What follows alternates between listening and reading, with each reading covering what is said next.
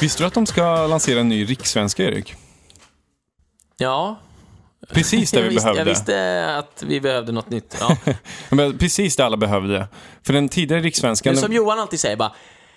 Vad har ni hittat på för idiotier den här veckan? Ja. Det är en berättigad fråga. Han kör alltid där. Vad har jag missat? Ja, men han tycker att man ska ställa den frågan varje vecka. Han har ju rätt, för att det är ju, blir dummare hela tiden. Och det går ju inte att tänka ut något så korkat som en ny rikssvenska. Det gör det faktiskt inte. Det är alltid det första han frågar när han har varit på semester en vecka eller två i utlandet. Det är första han frågar när han kommer hem. Vad har de hittat på? Ja. Det är så korkat att det låter sig inte riktigt beskrivas med ord mer än bokstavligt, det vill säga någon måste, en konstruerad apparat, en datamaskin måste tala konstruerad rikssvenska. Då kan... Vi gör så här att vi pratar om det här förslaget nu, eller inte bara förslag, det är verklighet, och sen lyssnar vi på ett klipp hur det låter. Och märk väl, det här är inte ett aprilskämt, det är fullt allvar. Då kommer de här på Lernia, som tydligen är något statligt företag, att alltså finansierat helt och hållet av skattebetalare, att den tidigare rikssvenskan, den är inte inkluderande. Det är alldeles riktigt, säger jag då. Ja, precis. det var själva poäng. Ja, precis. Som Göran Persson så bara, det fanns en tanke bakom det hela. Fortsätt. Ja, men jag kommer inte på något mer, men så skulle han ju kunna ha sagt. Tänk om man skulle gå fram till en sån som Göran Persson, som tycker att han är Guds gåva till mänskligheten och kan och begriper allting, och säga bara, vet du hur oanpassad du är? Du måste börja ändra på dig nu.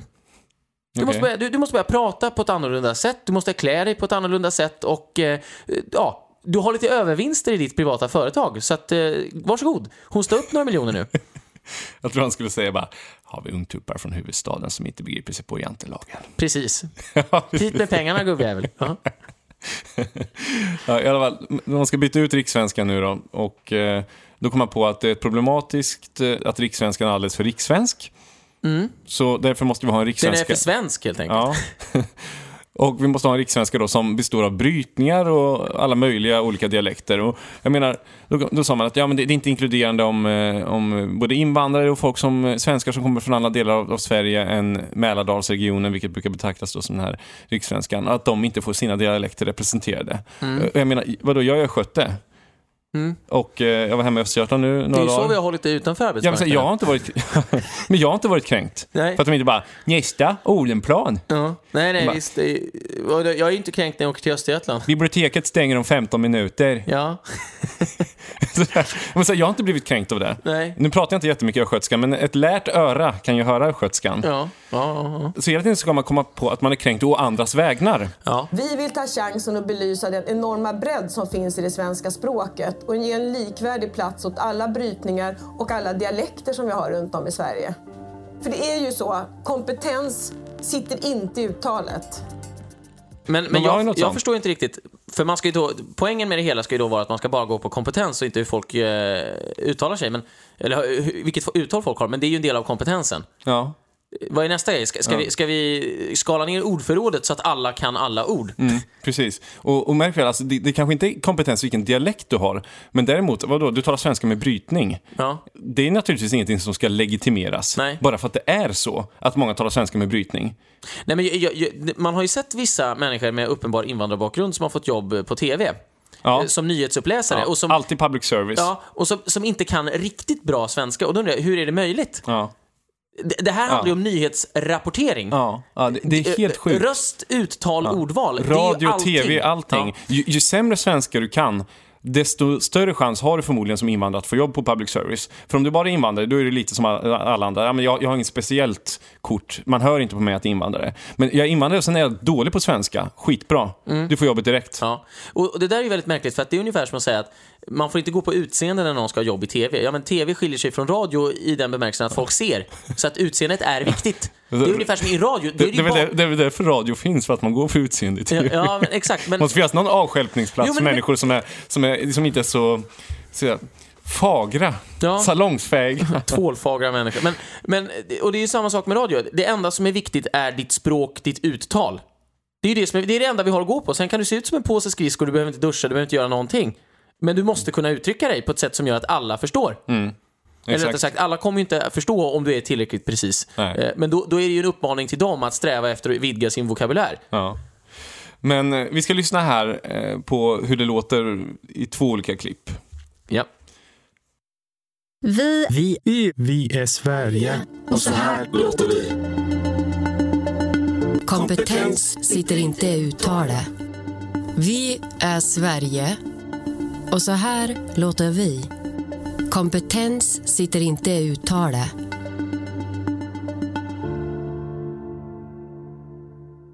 Jag är en prototyp på en ny rikssvenska.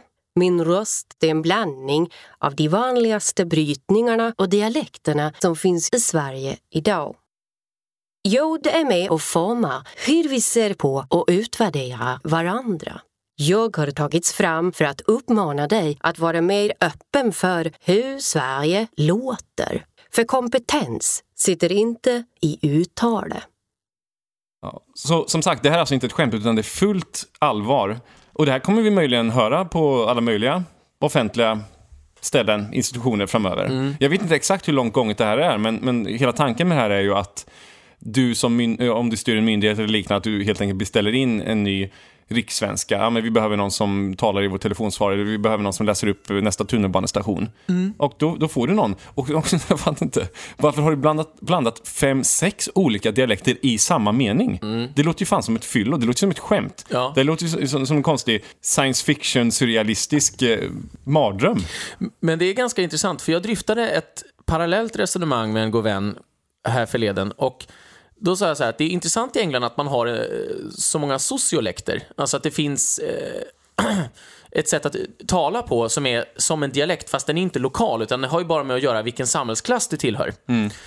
Och det är någonting man lär sig, för man rör sig i vissa kretsar och man går på vissa skolor och där talar alla så. Men i samhället så talar man inte så på någon enskild plats. Nej. Utan det är bara överklassen som talar en viss engelska och så vidare och så vidare. Men och då sa jag, det är intressant att vi inte har något sånt i Sverige, riktigt. Vi har ju lite grann de här ina på Östermalm och sådär, men det är lite... 7 istället för 7 är den absoluta överklassen, va? Ja. Fast det är väl bara de som försöker vara överklass som säger sånt. Men alltså, det är ju mer sådär att man driver med det i Sverige än att det faktiskt är så. Det är inte så att du kan höra på hur någon pratar om den kommer från överklassen, riktigt.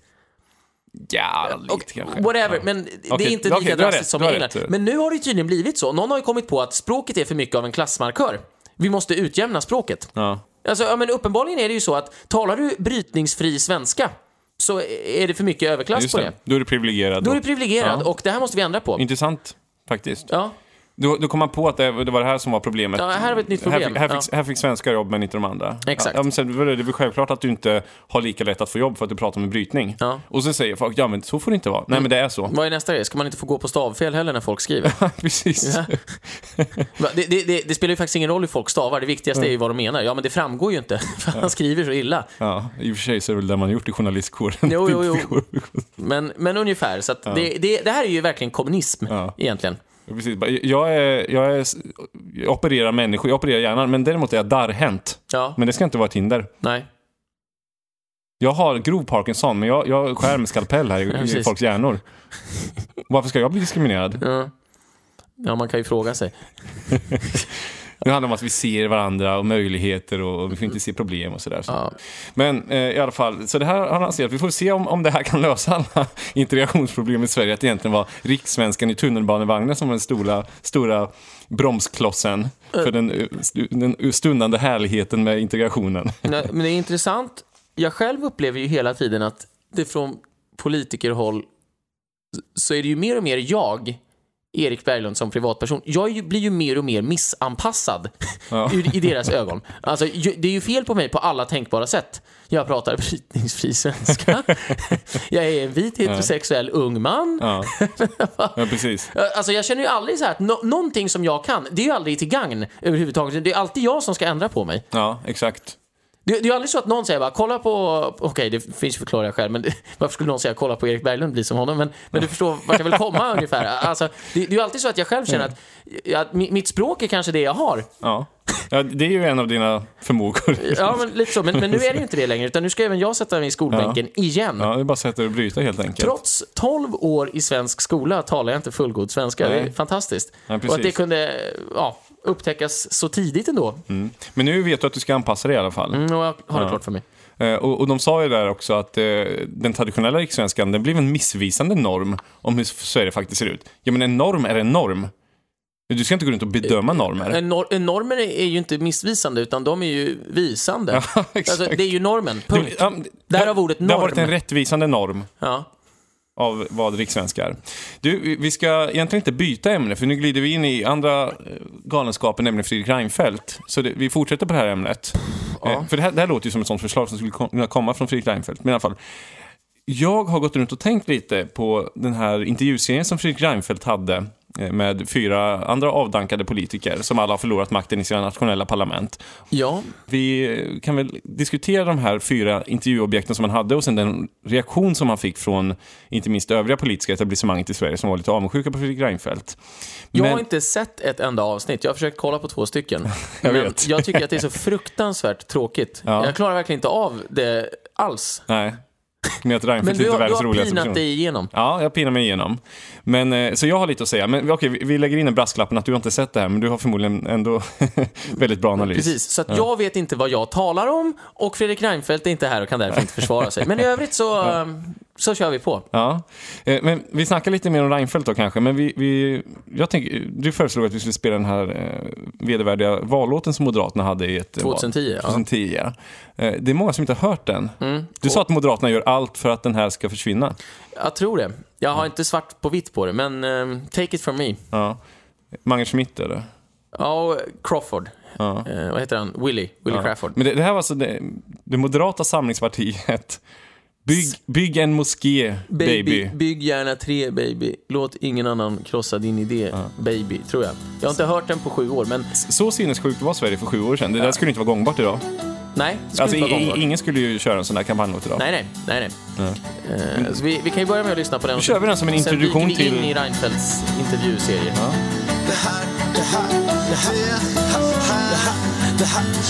Det här är en låt. Låt den klinga sitt klång utan tvingande tvång. Det är bara en sång, men vi gillar att sjunga utan händer för munnen. Lycka är att tycka utan att vara tvungen. Vi bör bejaka, inte hålla tillbaka varje utstickande haka som vi smaka. Och jag vill ha en stad som blir glad om man är entusiast. Vill ha ett land som tar hand om utan att hålla fast. Om det flyter, låt det flyta. Det funkar, och det funkar. Om du är driftig så kom igen och driv något. Om du är skrivkunnig, kom igen och skriv något. Om du har viljan så kommer du att bli något. Tänk på våra barn som ska vandra där de vi gått. Tänk på alla de som gick där före oss. Som vi fick säga någonting och de hörde oss. Kanske tackar vi de döda för vår demokrati. Kanske tackar vi för frihet oavsett parti. Om det flyter, låt det flyta. Om det funkar, låt det funka. Om det flyter, låt det flyta. Om det funkar, låt det funka. Och tänk att fria viljor ännu anses vara så märkliga. Det finns så många där ute med drömmar att förverkliga. För många grupperingar, toppar med duperingar. Men glöm vad vi tillhör, bedöm vad vi tillför. Och skrota ruttna inrotade vanor och anor. Fundera mer i dina egna banor utan fanor. Det finns ju tjänster både till höger och vänster. Men i skiten i mitten så hittar man hitten med titeln. Om det flyter, låt det flyta. Om det funkar, låt det funka.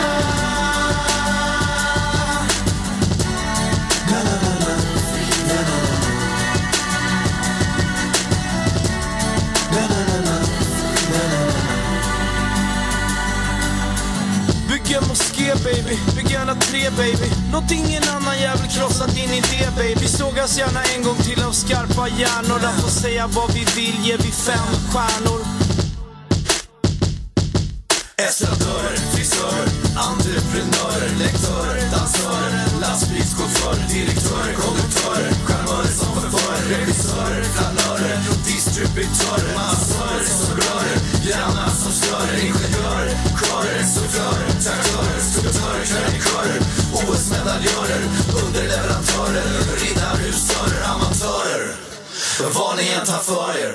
Om det flyter, låt det flyta. Om det flyter, låt det flyta. Så där lät Moderaterna. Precis. När du var med. Ja, exakt. Det var när det begav sig. Men du sa också att när du frågade andra moderater om de tyckte om det här med bygga en moské, bygga en entré, då var det så här att ja, men det känns inte så bra, men det är ingenting vi kan ta strid mot. Ja, det känns inte så bra. Det känns väldigt märkligt alltså, att man sa det så rakt ut. Det var verkligen så här, jaha. De flesta var lite halvneutrala så där inför det, men att man skulle gå ut och propagera för det, att vi vill stöpa om hela samhället just på det här sättet. Ja. Det var ju lite märkligt för många, tror jag. Det här var ju många av de här blev ju sen väldigt PK och väldigt pro det här. Men just då kom det lite som en blixt från klar himmel att säga, oj, ska vi... Jaha, ungefär. Är det inte lite konstigt att ett parti som säger att det pågår ingen islamisering, och det sa väl Reinfeldt också, men vadå, ni har ju själva sjungit bygg 3 moskéer. Ja, jo, det är ju lite udda, kan man tycka. Ja, i alla fall, Fredrik Reinfeldt, han, denna politikens föredetting, sörjd och saknad av ingen. Han agerar nu någon slags hobbyjournalist för SVT:s räkning. Ja. Där han intervjuat 4 olika politiker. Dels Condoleezza Rice, som var utrikesminister i George W. Bushs regering. Yes. Jens Stoltenberg, som idag är NATO-generalsekreterare, tidigare statsminister för Norge. Anders Fogh Rasmussen, tidigare statsminister i Danmark och tidigare generalsekreterare för NATO. Och sen intervjuat Tony Blair, som väl är den mest namnkunniga av dem. Tidigare krigsherre och idag någon slags rådgivare. Ja. Men du har inte sett de här, va? Nej. Okej, men då ska jag berätta jag tänker på det. Ja. Då ska jag berätta vad jag har sett, och så får du förklara helt enkelt varför det här händer. Men jag tänkte på en sak. Fredrik Reinfeldt, när man ser honom i sällskap med de här andra, så inser man hur lite Fredrik Reinfeldt har att säga om någonting. Ja. Alltså, han har inte någon politisk gärning han vill föra vidare, utan det enda han diskuterar är möjligen hur man tar makten i ett land. Det sitter han och diskuterar bland annat med Tony Blair. Alltså just det, hur gjorde du för att ta makten? Så här tog jag makten i Sverige. Hur gjorde du i Storbritannien? Ja, det är mycket sånt där. Hur bygger man förtroende? Ja, men du använder det ju sen för att förstöra dels ditt eget förtroende, men också ett helt land. Ja. För jag menar, både Anders Fogh och Stoltenberg, de kan ju säga att men vi har också haft motsvarande problem med motsvarande partier som Sverigedemokraterna. Men de har ju löst de problemen. Alltså där har man ju hanterat det på ett annat sätt. Ja. Vilket har gjort att det är inte samma tabun, och man får prata om vad man vill, och man har börjat strama upp invandringen ganska ordentligt och så vidare och så vidare. Men Fredrik Reinfeldt kan ju bara säga att nej, jag gjorde ingenting. Jag valde att låtsas som att det regnade när de kom in. Ja, precis. Anders Fogh Rasmussen sa ju det också, att jag vet inte om han kanske är omedveten om att det är just Fredrik Reinfeldt som har gjort SD-hatet till en nationalsport för politiker. Jag tror inte han fattar det, för han sa ju bara att vi tycker att det här med decemberöverenskommelse och att man ska isolera Sverigedemokraterna och sånt, det framstår som helt orimligt. Det kommer ingenting gott ur att man isolerar ett parti, för de är faktiskt valda av folket. Exakt. Så i Danmark så har vi haft en väldigt öppen syn på det här. Vi är inte så politiskt korrekta som ni är i Sverige. Vi uppfattar svenskar som politiskt korrekta. Samhällsklimatet och det politiska klimatet som ni har i Sverige, det är på en dysfunktionellt att man inte lyssnar på. Det är en censur. Ja, att alla måste ju ändå kunna samarbeta med varandra. Det är mycket bättre för alla. Inte bara för Sverigedemokraterna utan för alla. Jag tror inte att Rasmussen förstod att det var Reinfeldt själv som var så att säga arkitekten bakom det här. Nej, jag förs ju tillbaka till den här valnatten 2010 när Sverigedemokraterna kommer in, och Björn Söder står och säger att vi kommer inte att stötta Socialdemokraterna för att Mona Sahlin skulle vara en direkt katastrof som statsminister givet hennes invandringsvurmande i sin tidigare politiska gärning. Och då kommer jag ihåg att KG Bergström tyckte att det är en sällsynt usel taktik, man ska ju försöka spela ut blocken mot varandra och bla bla bla. Men KG Bergström är ju känd för att inte vara så slipad. Men jag har faktiskt tänkt på det där efter tänk om, det hade ju aldrig gått. Och jag hade inte heller velat ha Mona Sahlin som statsminister. Det var ju ett stort vallokomotiv för hela borgerligheten 2010. Vi kan inte ha Mona Sahlin som statsminister. Väldigt effektivt. Men jag tror faktiskt att hon inte hade kunnat genomföra en lika radikal invandringspolitik som Fredrik Reinfeldt och komma undan med det. För hade hon gjort det, då hade det ju blivit som att hon är fanatisk invandringsälskare och nu är hon ännu mer ideologisk än någonsin. när hon så att säga fortsätter med det här. Men Fredrik Reinfeldt var ju ett carte blanche. Han var ju ett helt oskrivet kort. Ja. Alla trodde ju att hans lilla anti-SD-hets i valet 2010, där han också bara försökte tiga ihjäl dem, var ju bara ett sätt, alltså trodde de flesta, att hålla ner deras siffror. Men istället var det ett personligt hat. Jo, men många trodde ju alltså, på fullaste allvar att Fredrik Reinfeldt kommer ju ta i den här frågan sen. För att han inser ju, han är en rationell människa, han inser ju att det här är ett problem som måste lösas. Han är inte en obstinat person. Han har inga ideologiska skygglappar i den här frågan, men det var ju precis det han valde att ha. Ja. Det var ju precis det han valde att ha. Så att han har ju kunnat föra en mycket, mycket galnare politik och komma undan med det mycket, mycket mer än vad Mona Sahlin någonsin hade kunnat göra. Eftersom Reinfeldt i alla fall under första mandatperioden och innan den första mandatperioden uppfattades som en lösningsorienterad politiker. Exakt. Vi måste lösa Sveriges problem. Vi måste tala öppet om lite så att man måste lyssna in och man ska inte osynliggöra. Det var ju ett av hans mantran liksom, osynliggör inte alla som utförsäkras och sådär. Men istället osynliggjorde ju han en hel invandringsproblematik och ett helt riksdagsparti. Ja, just det. Och det kostade honom regeringsmakten till slut. Men i alla fall. Så jag tror faktiskt att det är ganska intressant att tänka i de banorna, att om man drar sig till minnes vilket oskrivet kort Reinfeldt var. Så han hade ju möjlighet att gå vilken väg han ville. När SD kom in i riksdagen, ja. Vad som helst. Ja. Och han var ju lite sån i dagarna efter att, för det var ju väldigt mycket tjänster, det var demonstration på Sergels torg och allt möjligt och sådär. Och Reinfeldt bara, jag kommer ta det lugnt, folk kommer få lugna ner sig lite. Ska ta några dagar innan jag börjar approchera andra partiledare och ser hur vi löser den här situationen, bla bla bla. Han var ju lite statsmannamässig i början. Men sen så valde han ju bara att köra på. Ja, just det. Så det spårade ur sen. Ja, just det. Vilket ju som du sa också blev hans fall. Ja. Men jag tänkte, okej, Sverigedemokraterna har fått Fredrik Reinfeldt på fall. Eller han själv la hans förhållande till Sverigedemokraterna. De andra politikerna som han sitter och intervjuar, de har ju inte fallit och blivit så att säga bortröstade från sina positioner på grund av deras förhållande till invandringskritiska partier. Nej. Överhuvudtaget. Utan det har ju handlat om helt andra saker. Men Reinfeldt, han gick all in på invandringen. Han gick all in på det. Ja. Tony Blair, som han intervjuade, han gick ju all in på att starta krig. Ja. Mer eller mindre, ja. Det här är vår plats i världen. Ungefär. Vi måste göra det här. Ja, jag allierar mig med George W. Bush. Ja. Men varför ska Fredrik Reinfeldt inte göra det? Alltså, finns det ett allmänintresse i det? Nej. Finns det ju inte. Man skulle kunna säga så här, oavsett var du står i den här striden om västerlandet som utspelar sig nu, med terrorbombningar och allt vad det nu innebär, så kan man ju säga att Reinfeldt, Rice, Fogh Rasmussen och Stoltenberg, det är ju politiker från en annan tid, när man bara hade ekonomiska problem att lösa. Ibland är det uppgång och ibland är det nedgång. Nu är det ju en helt annan tid. Det är ju en folkvandringstid. Det är ju en ideologisk kamp om vad ska västerlandet vara och stå för under de kommande 1000 åren. Så viktigt är det ju. Och då kan man ju bara säga att oavsett vad man tycker om vad västerlandet ska vara eller inte vara, så är ni politiker från en annan tid. Ni har inget att säga längre. För det är ju problem av en annan magnitud. Ja, men ni förstår ju inte världen längre. Nej, ni förstår inte verkligen, men det är problem av en helt annan magnitud än vad ni är lämpade att hantera eller diskutera. Ni är obsoleta. Alltså jag kan ju tänka mig att nu tror inte jag att Annie Lööf har förstått någonting, men hon fattar nog att det här med invandring, det är någonting som jag kommer behöva diskutera så länge jag lever. Det har hon nog fattat. Och det fattar ju inte Fredrik Reinfeldt. Han tror att det här är bortom 10-15 år. Då tror han ju att alla invandrare är integrerade och att arbetsmarknaden är lite uppluckrad och att saker och ting har återgått till sin gillagång. Men det har nog, Annie Lööf har nog verkligen fattat att invandring, om jag verkligen vill ha invandring hur mycket som helst, då kommer jag behöva kämpa för det resten av mitt liv, så länge jag är politiker. Fredrik Reinfeldt, för honom är ju allting bara förändring. Vad som än händer så är det förändring. Ja, 500 000 invandrare kom till Sverige, mycket mer än vad vi befarade. Ja, världen förändras. Eller, men nu har en massa fabriker lagt ner i Sverige. Tusentals människor blev arbetslösa. Vi lever i en tid av omställning. Omställning, det ger fantastiska möjligheter i tjänstesektorn. Allting är bara förändring. Och det är också en myt att vi saknar billig arbetskraft. Det finns ju massor med arbetslösa svenskar som bara vill ha ett jobb. Ja, precis. Men jag har också sett att Reinfeldt har ju fått en hel del kritik av journalister som har sagt att han inte var tillräckligt hård med de här politikerna. Att han sitter där och låter dem prata utan kritiska frågor. Men det är ju för att han själv är en sån politiker som inte tycker att journalister ska ställa jobbiga frågor, utan han är ju en sån här, han har ju alltid snackat om att det är dåligt med ja- och nej-frågor, man ska få föra resonemang, bla bla bla. Och han ser ju den historiska utvecklingen som en egen kraft. Det är ingenting jag som politiker kan påverka, utan jag ska ju bara hantera det som eventuellt bubblar upp. Du ska bara sitta och bejaka. Ja, men så här, det som eventuellt bubblar upp just nu kanske måste ha kanske vi måste hantera på något sätt. Ja. Men paradoxalt nog var han ju aldrig hantera invandringsproblemen.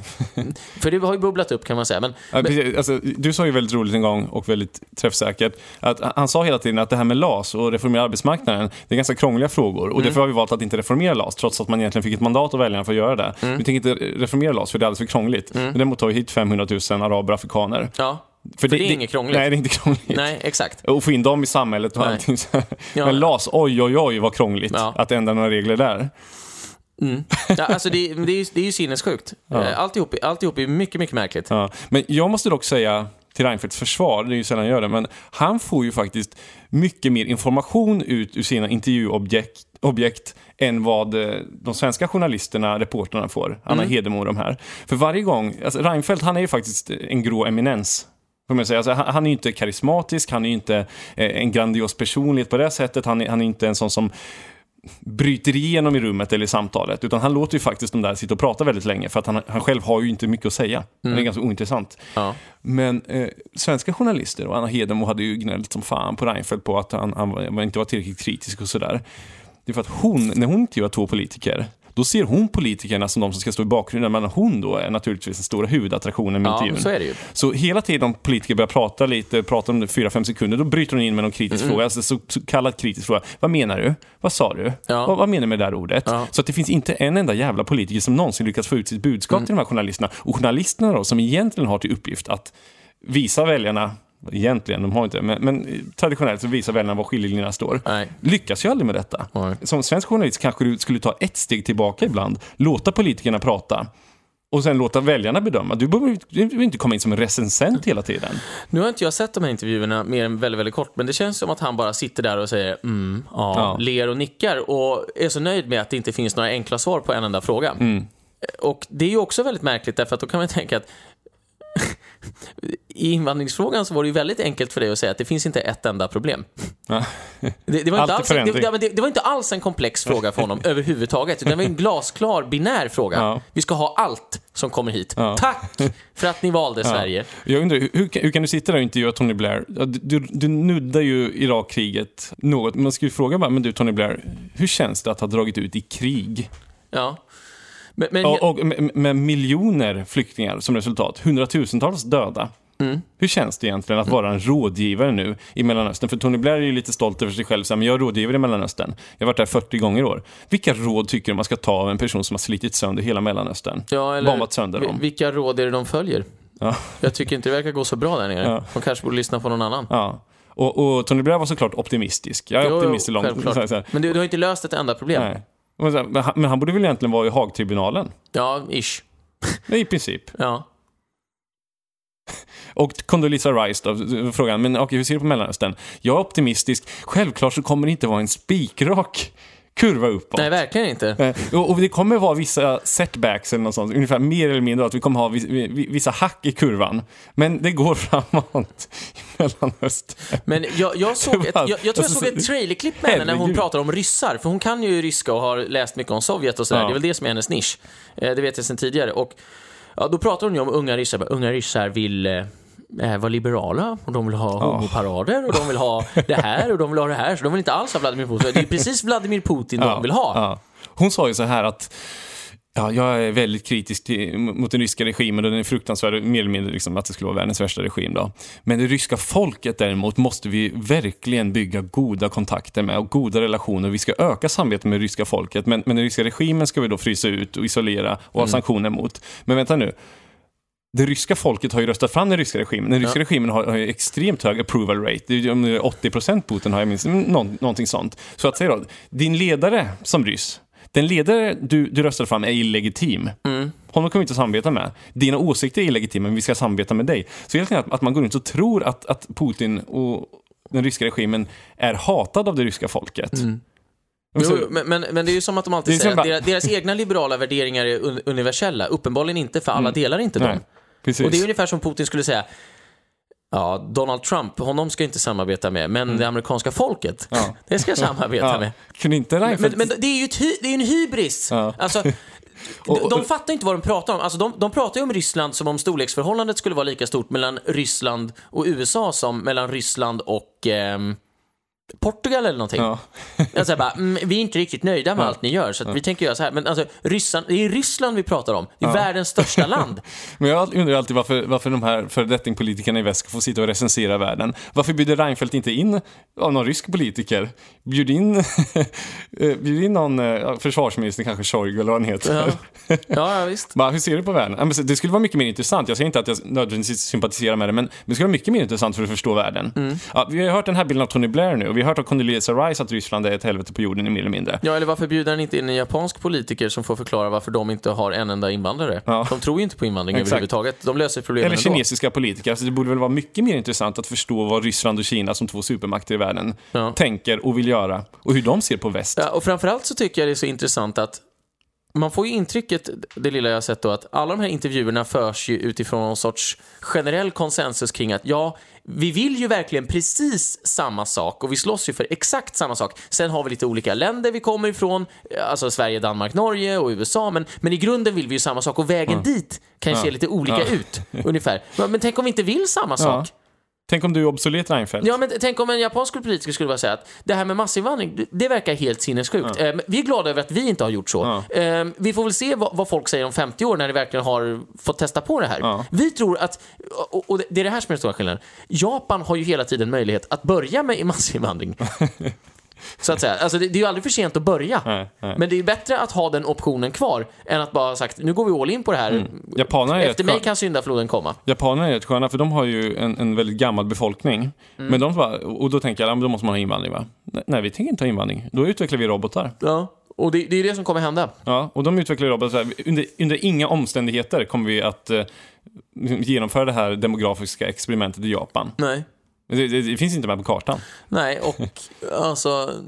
Men Reinfeldt kör alltid åldrande befolkningen. Då måste man ta in på något sätt då fler bidragsinvandrare från Mellanöstern och Afrika, hur det nu skulle lösa problemet med åldrande befolkning. Men idiots allting. Men, och det är en väldigt apart föreställning det här som han har som utgångspunkt, att så länge alla har ett jobb så känner alla 100% samhörighet med varandra. Ja, det gör de ju inte alls. Jag menar, du kan jobba i Sverige då utan att du märker att du ska inte säga så här, det här är faktiskt inte rasism, men det var då, om du är pensionär i Sverige idag, varför skulle du vilja ha en personlig assistent som knappt kan prata svenska den sista tiden i ditt liv? Är det värdigt? Ja, det är ju så idiot. Det är ju direkt osmakligt att man kan göra så med människor och bara säga att men nu kommer en kille här, det kommer en ny städare varje vecka, men vi tror inte att någon kommer sno någonting. Nej. Och om du begär att få en städare som talar svenska eller en skötare som talar svenska, då är du ur led med tiden då ska du motivera det. Ja, för det där då fiskar du grumliga vatten, du gamla Agda, 95 år. Synskadad och hörselskadad. Du vill ha en svensk. Det där har vi lämnat bakom oss, Agda. Bara så du vet. Och säger du negerbolla, då ringer vi diskrimineringsombudsmannen direkt. Ja. Och det där har ju för övrigt fått... marknaden har ju börjat lösa det här problemet. För i Stockholm finns det ju ett företag som heter Rent a Husband. Som är för gamla damer och pensionärer. Så kan de ringa till ett företag och säga, men jag behöver att någon kommer hit och byter 2 glödlampor och gärna dammsuger där jag inte kommer åt. Och det de egentligen gör då är att de garanterar att det kommer etniska svenskar. Okay. Alltså unga killar då, alltså de anställer bara folk upp till 25 eller något sånt där för att det är billigare. Eller det var så förut, nu kanske de har tagit bort den där arbetsgivaravgiftsrabatten, men i alla fall, de vet att det kommer någon som är helt svensk. Just det. Det är inte så att du har fått hemlig sponsring av dem för att säga. Nej, jag lovar det. Men alltså, det är helt sant. Och det är ju för att, varför då? Men det ger trygghet. De känner att de vet vem de har med att göra. Ja, just det. Det är någon de kan lita på. Ja. Okej, intressant. Nej, men samhället gör ju allt för att segregera så mycket som möjligt. Alltså, människor gör ju precis människor är redo att göra vad som helst för att slippa bo i mångkulturen eller komma i kontakt med mångkulturen. Exakt.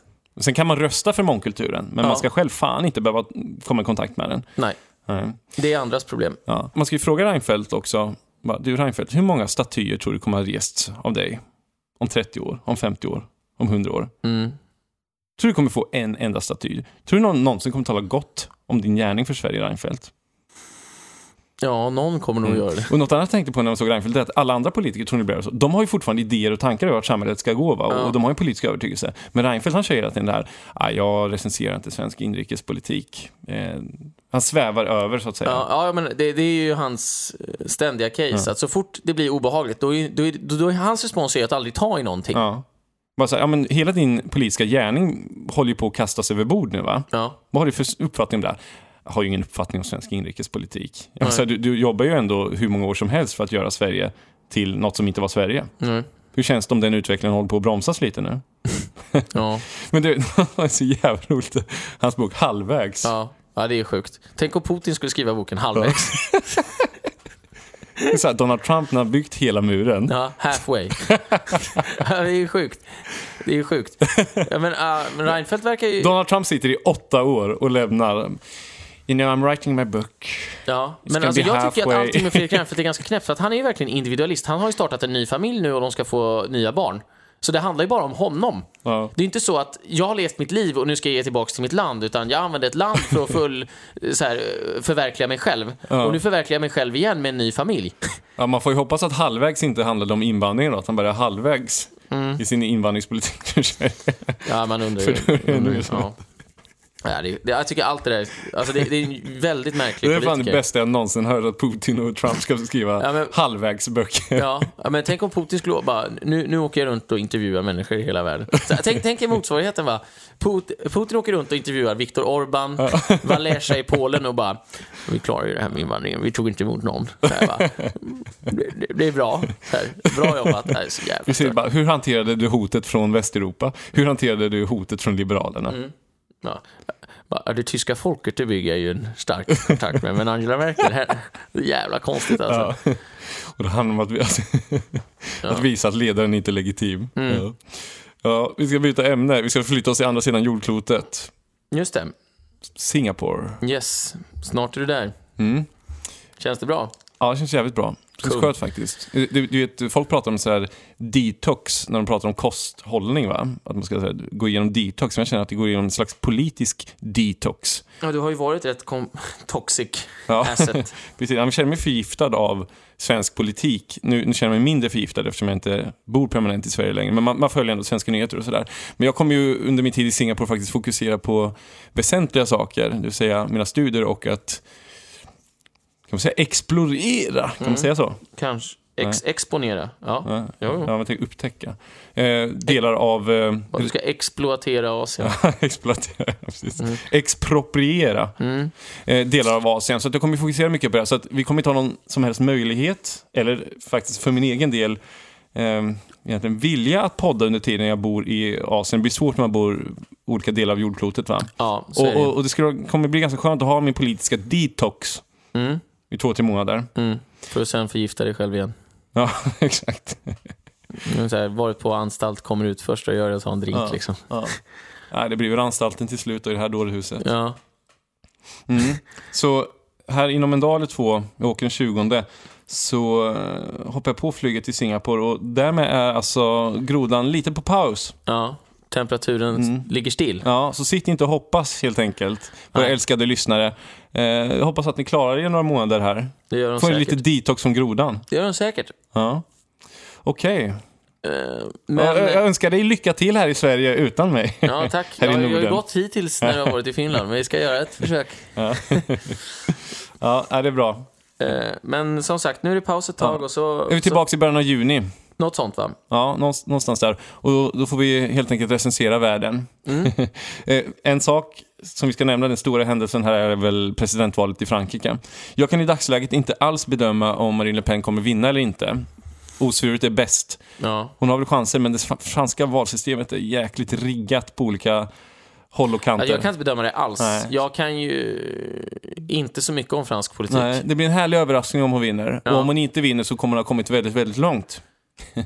Det sjuka är ju att det har gått så långt nu så att ingen skulle ju bli... Alltså om hon inte vinner, då drar ju Liberalerna en lättnadens suck. Och vi andra tycker att men det var jämnt i alla fall. Men om hon vinner, då kommer ju... Jag kommer inte vara så förvånad. Alltså, jag kanske blir förvånad för att hon vann faktiskt. Det var ju förvånande. Men jag är inte förvånad över att den typen av idéer får genomslag. Det är jag inte förvånad över. Och det är ju faktiskt inte Peter Wolodarski heller. Det bara, nu är det så. Ja, precis. Så att paradigmskiftet har ju redan skett. Ja, absolut. Det är det enda man pratar om nu. Kommer hon vinna eller inte? Det pratade man ju inte ens om vad gäller Brexit. Kommer Brexit ske eller inte? Det var ingen som ställde den frågan egentligen innan folkomröstningen. För man var helt säker på att Brexit inte skulle inträffa. Kommer Trump vinna eller inte? Ja, den frågan ställde man ju kanske möjligen några dagar innan, men knappt ens då ju. Jag förutser dock att typ franska börsen eller vad det heter kommer slå rekord om hon vinner. Ja. Som det var efter Brexit och efter Trump. Precis, och sen lämnar hon EU, hon lämnar euro, hon lämnar NATO och sen skriver hon en bok som heter Halvvägs. Ja, precis. We used to have it all, but now's our curtain call. So hold for the applause. Oh, oh, oh, oh. And wave out to the crowd and take our final bow. Oh, it's our time to go, but at least we stole the show. At least we stole the show. At least we stole the show. At least we stole the show.